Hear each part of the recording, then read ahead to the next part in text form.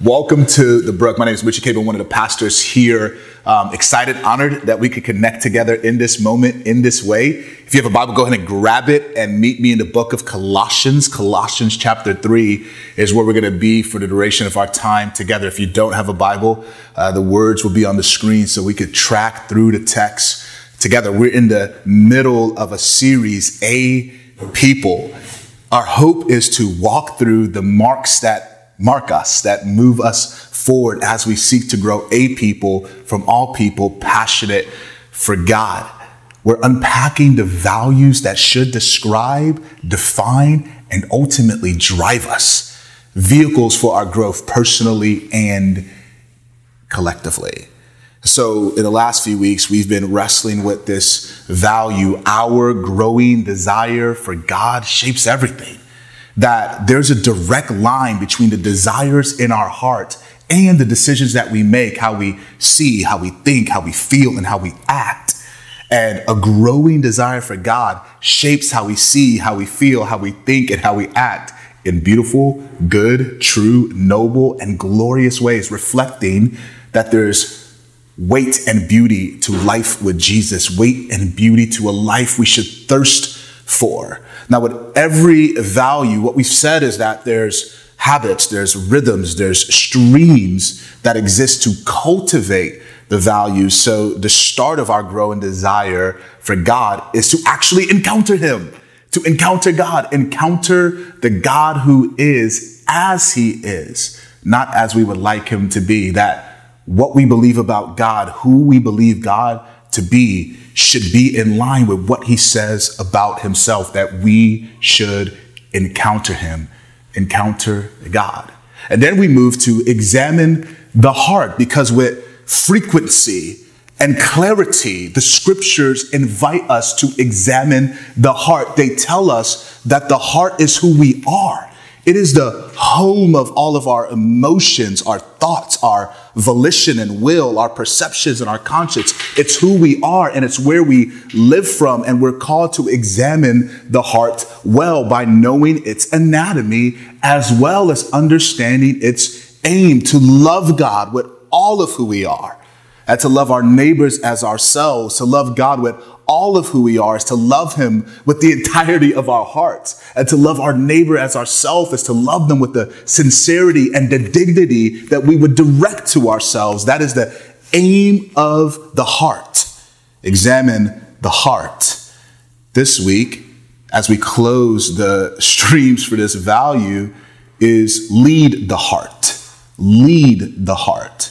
Now, assumed in the call to action of lead the heart is agreement with where we're called to lead it, i.e. the aim, to lead the heart to a place where it receives and responds to the love of God well. That is what it means to lead the heart, to join God as he is moving us to a place where we receive and respond well to his love. Now, there's some soothing and scary simplicity to what we're going to be looking at today as it relates to leading the heart and how we could do that well. Some paradigms and perspectives to adopt and practices to apply. They're soothing, scary, and simple. What's soothing is we don't necessarily need like this abundance of strategy or ingenuity. We don't need that. We need the humility of willingness. And that's what soothes us, is that we don't have to be super strategic or clever. We just need to be humble and willing.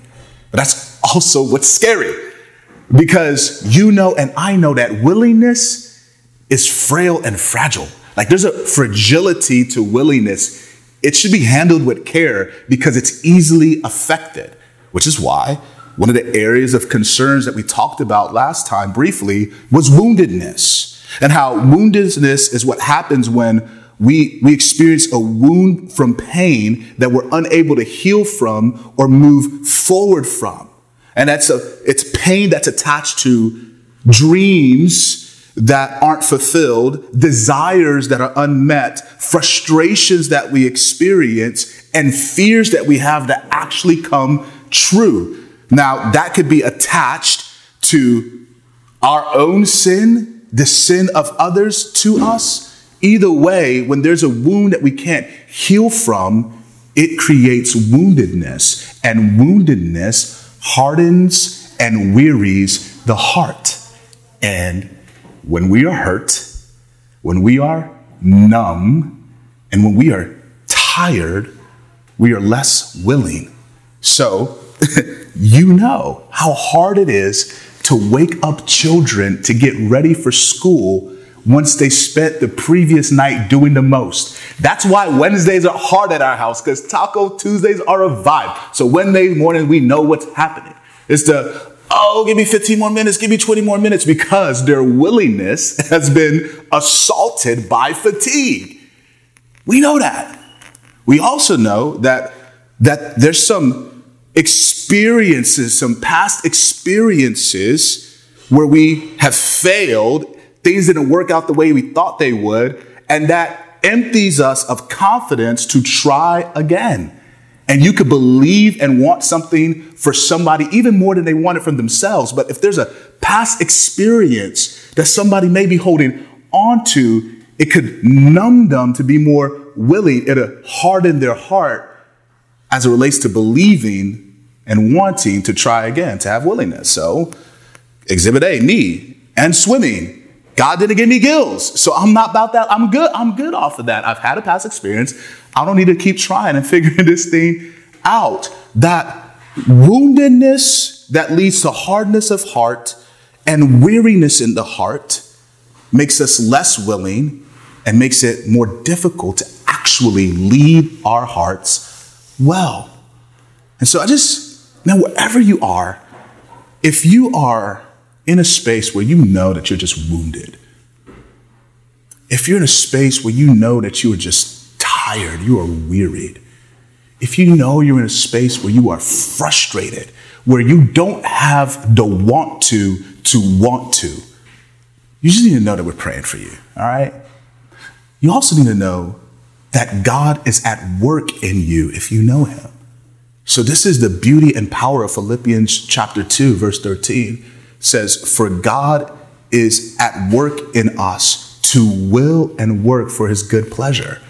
Essentially, God is at work in his people to produce rich affections, the desire, the willingness, the want to, as well as the right directions where the heart should go. Which is why, again, to lead the heart well is to join God in the work.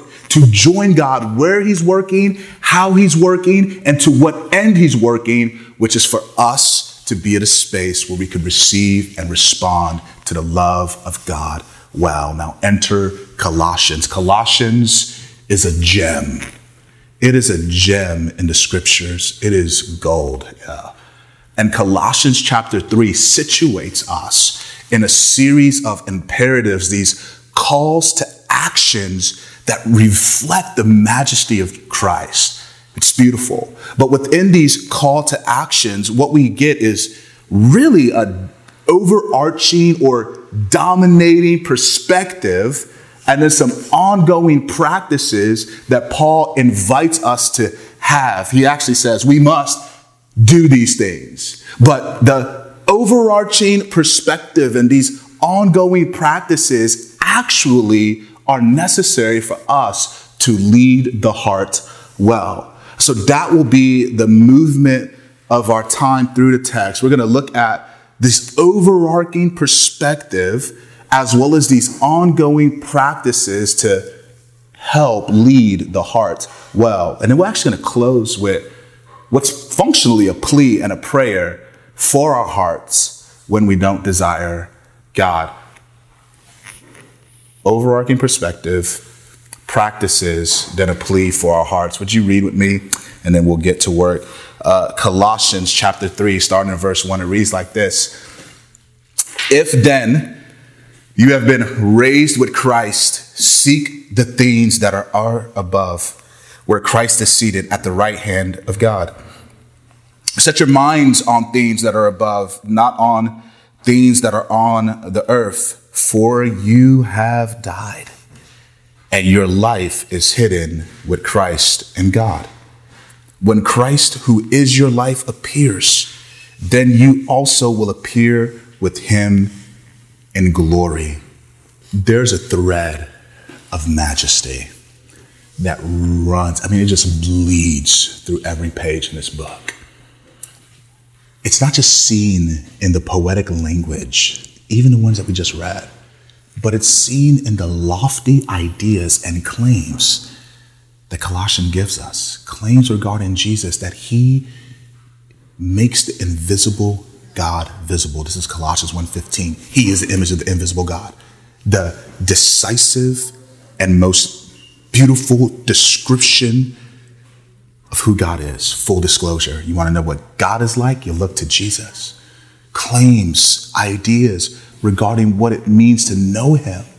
That he invites us into a life of pleasure and joy that has weight and beauty. That idea we want to hand to the future. Now, there's a pivot that we see in chapter 3. The pivot is on the heels of the beginning, actually, of chapter 2, where in chapter 2, verse 5, Paul says, in the same way that you receive Christ, so walk in him. The way that you receive Christ is by grace and faith, that it's the grace of God. The grace of God is God doing in, through, and for us what we desperately need done but can't do ourselves. His unmerited, unearned favor to do in, through, and for us what we desperately need but can never do. That's the grace of God. And the decisive experience of grace is God through Jesus living the life that we were meant to but couldn't. Perfect obedience, perfect relationship with God, living that life that we couldn't, but we were designed to. Jesus living that for us, dying the death that we absolutely deserve, that the rejection of that life and relationship leads to separation in the here and now and eternity. It's death, but Jesus comes down and he not only lives, but he dies in our place for our sake. But he doesn't just stay dead. God raises him from the dead. Because everything Jesus said was true, and he was faithful, and he was perfect, and he was obedient, and God is faithful. God loves him and raised him from the dead so that we could have life with him. That is the grace of God at work for us. And our response is faith, actively believing who God is and what God says, taking him as true. And he says, that way that you've received Christ, you now walk in him, grace and faith, because the grace of God isn't just unmerited, unearned favor. It's divine empowerment. It is him working in us, through us, for us. And faith is taking him as true. So you continue to walk in that new life that he offers you. And so when you get to 3, he just starts to, unload these explicit lifestyle ethics that are tied to the identity and the life God would have for people. But the beginning of chapter 3 actually gives us this dominating, overarching perspective that is essentially the superiority of Jesus above all things, the centrality of Jesus among all things, and the invitation he has for us for life with him. That's the perspective, the superiority of Jesus above all things, the centrality of Jesus among all things, and this invitation that he has for us for life with him. And out of that flows these lifestyle ethics. Out of that flows these decisive actions and these ongoing practices that show up specifically in verse 16. But there's some more stuff in this perspective that's rich, that should produce something decisive in us that helps us lead well. It should produce at least 2 things. One is more explicit and obvious. The other is explicit and less obvious. The explicit but less obvious is found in the beginnings of verse 1, verse 3, and verse 4. It says, if then you've been raised with Christ, verse 1. Verse 3, you have died. You've died with him. Your life is hidden with Christ in God. And when Christ, who is your life, appears, you then will appear with him in glory. That verse 1, verse 3, and verse 4, they communicate this robust concept of union with Christ. Union with Christ means that, it means several things. There's layers to it. But essentially that I am one with Christ. I am one with Jesus. Now, one aspect of that is rich and it's just soothing is God looks at me the same way he looks at Jesus. One aspect of that is adoption, that I am part of the family now. I am seen as an heir of eternity, daughters and sons of the King of the universe. God is our Father. And this collision of union that takes place once we receive Christ exists to produce rest. It exists to produce rest. Most of us are emotionally and spiritually exhausted because we're trying to carve out for ourselves a place in human history of significance that in the back of our minds or the front of our minds, there's this feeling that causes us to want to justify our existence. I want to prove, whether to myself or to others, that I'm not an accident. I'm here for a reason. There's purpose. And that drive leads to a lot of weariness and tired people. But there's also this bent in relationship where we walk timidly and tenderly because sometimes in the back of our minds, sometimes in the front of our minds, we know that we're one bad day away, one mistake away for ruining a significant relationship. We're one accident away, it seems, for causing the people that we care about the most to move from being pleased with us to being disgusted by us. And that causes us to walk gingerly and timidly, not restfully. But do you know how God sees Christ? He sees him with eyes of love.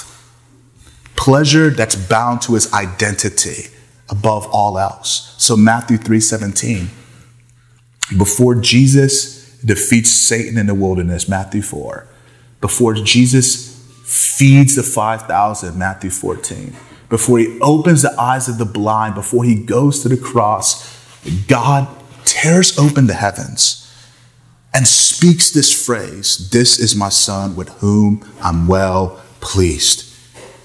Before all of the acts that would come to mark and define Christ, God looked at him with pleasure. Union with Christ should produce rest in us because God sees us and he says, I'm pleased with you because I'm pleased with my son. Now, sandwiched between that robust picture of union is clear action, though. It's this seeking and setting. Seek these things that are above. Set your mind on things that are above, not on the earth. This seeking and setting language, though, it's not new to Colossians. It's all throughout the scriptures. Seeking and setting communicates determination, devotion, this decisive move, direction. It communicates resolve. It's almost like this beautiful tunnel vision towards that which matters the most. So Ezra 7 talks about how Ezra set his heart to study the law of the Lord. He was devoted to it. Deuteronomy 7 talks about how God set his heart to love his people, not because they were worthy, but because he was determined to do it. Luke 9, as the time drew near for Christ to die, it says that he set his face to Jerusalem, that he didn't turn away from what was coming. He was determined to go there because he knew what he would produce by shedding blood on a Christ. That to seek and to set is to be so determined. It's to have desire rooted in that which matters the most, that it drives all actions. Is to be captured by something and centered by something. Centering means that there's this frame of reference that is now adopted that affects how everything else is arranged. So take most living rooms. Most living rooms, you have end tables, you have furniture, but it all is arranged around what's central, typically the TV. What he's saying here is seek and set who you are on Christ who is above in a way where he determines how everything else is arranged in your life. And so this beautiful perspective should produce rest and resolve. It should cause us to lead the heart well by having great rest, knowing God is for us, and great resolve, knowing that he's also worthy. Now, from there, again, there's all these explicit lifestyle ethics. But even the lifestyle ethics that he blitzes us with, they orbit around verse 16, which is really this ongoing practice. Let me read it. Let the word of Christ dwell in you richly, teaching and admonishing one another in all wisdom, singing psalms and hymns and spiritual songs with thankfulness in your hearts to God. The beginning of that, let the word of Christ dwell in you richly, is both paradigm perspective as well as ongoing practice. So word of Christ, word of God, that is literally the full description and disclosure of Christ, the gospel, life, death, burial, resurrection for us. But what Jesus tells us about himself is that his story is contained from cover to cover in the scriptures, from Genesis to Revelation. Every single page points us to Jesus. And so the word of Christ is the story of Jesus unfolded through the scriptures. He says, let that word, that rich story dwell in you richly. So, Martin is one of my favorite shows of all time, like top 10 TV shows of all time anyway. Martin is prime before Rebound and Black Knight. And so Martin, the TV show, he had several characters that he would play. Sinead, Dragonfly Jones, Roscoe, Jerome. It was great. But there was one character that he didn't play that was actually my favorite character, Brumman for the fifth floor. And so Brumman lived above him and would climb in his window and he would just make himself present in his house. But he didn't live there. What he says, dwell, it's residence. It's somebody that actually lives in the house, not an inconvenience, not a unwelcome guest, or not even a welcome guest, but somebody who lives in the house. That he would dwell, the word of God would live in us. But then it ups the ante with richly, that it wouldn't just reside in us, but it would occupy a primary space, which goes back to that perspective, superior above all things, central among all things, that it would occupy this primary space, that the word of God would take up residence, altering every aspect of our hearts. But he says that is a paradigm, but it's also a practice, that we drink deeply from the word of God. We study critically and devotionally to understand the story of God, which moves to the rest of these ongoing practices that are absolutely critical to leading our heart well, teaching and admonishing in all wisdom. What's beautiful here is that the teaching isn't primarily from a position of leadership. This isn't primarily the preaching of the word of God. It's included in that, but teaching and admonishing in all wisdom puts the emphasis on one another. This is a callback to Colossians chapter 1, where he says, him we proclaim, warning and teaching everyone to present them as mature. And admonishing is literally challenging, it's exhorting, it's using wisdom to apply information timely and rightly. So it's not just throwing truth at people, but it's understanding circumstance and situation and guiding them in truth for their life and well-being. So this is an ongoing practice that allows the word of God to dwell richly in us, reviving our hearts, shaping our hearts so we lead it well. But what's beautiful here is it's like, you don't just read the word of God over you. You just don't speak the word of God over you or others. You sing it. we store stuff in emotional folders, every single one of us. And we access them more readily through music. I never want to hear you say, and you know what you just sung? I want it that way. Tell me why. Because it's just ingrained, and you may not even like them. But it's ingrained in you. And if you do like them, you was probably out there like getting ready to, music is movement. It moves us forward. Whether it's an acoustic guitar or something with a bop, it just does something to us. God's designed us for that purpose. And he's saying that we should sing the word of God. This is why the Psalms are so invigorating. And most of the music that we sing in our church services come from the Psalms, that we should sing the word of God over us, stirring us, singing it to each other. Can I just say that this calls for examination of our playlist? And I don't mean in that weird, I can't listen to certain music because the words burn my ears. I don't mean that. But to examine the diet of our soul through the music and the lyrics that we listen to. Because we are called to sing one another songs that revive us and move us forward. Truth. I like how it ends with thankfulness to God in our hearts. That's attitude, posture, and practice. To have thankfulness towards God is to not be consumed with what is clearly bad and broken, nor is it to step into some weird faith optimism hybrid that's not really true. But it is to root our hopes and our gladness in God's faithfulness. That actually moves us forward to the plea and the prayer that we have to lead our hearts well through the word of God together. But you know and I know that there's moments where we just don't desire God. And what do? What we don't do is disengage for what God uses to cultivate that desire. What we do is pray sincerely. This prayer: God help. God help me.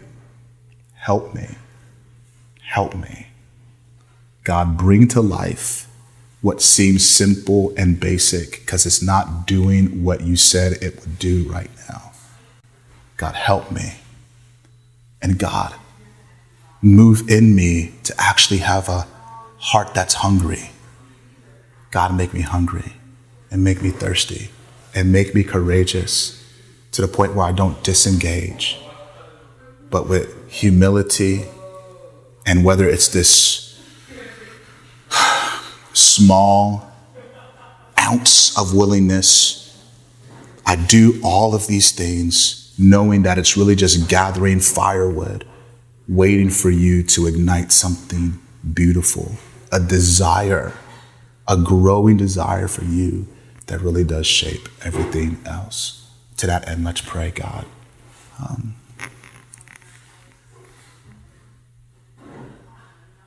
We pray for our hearts that we would experience the greatness of who you are through encountering you.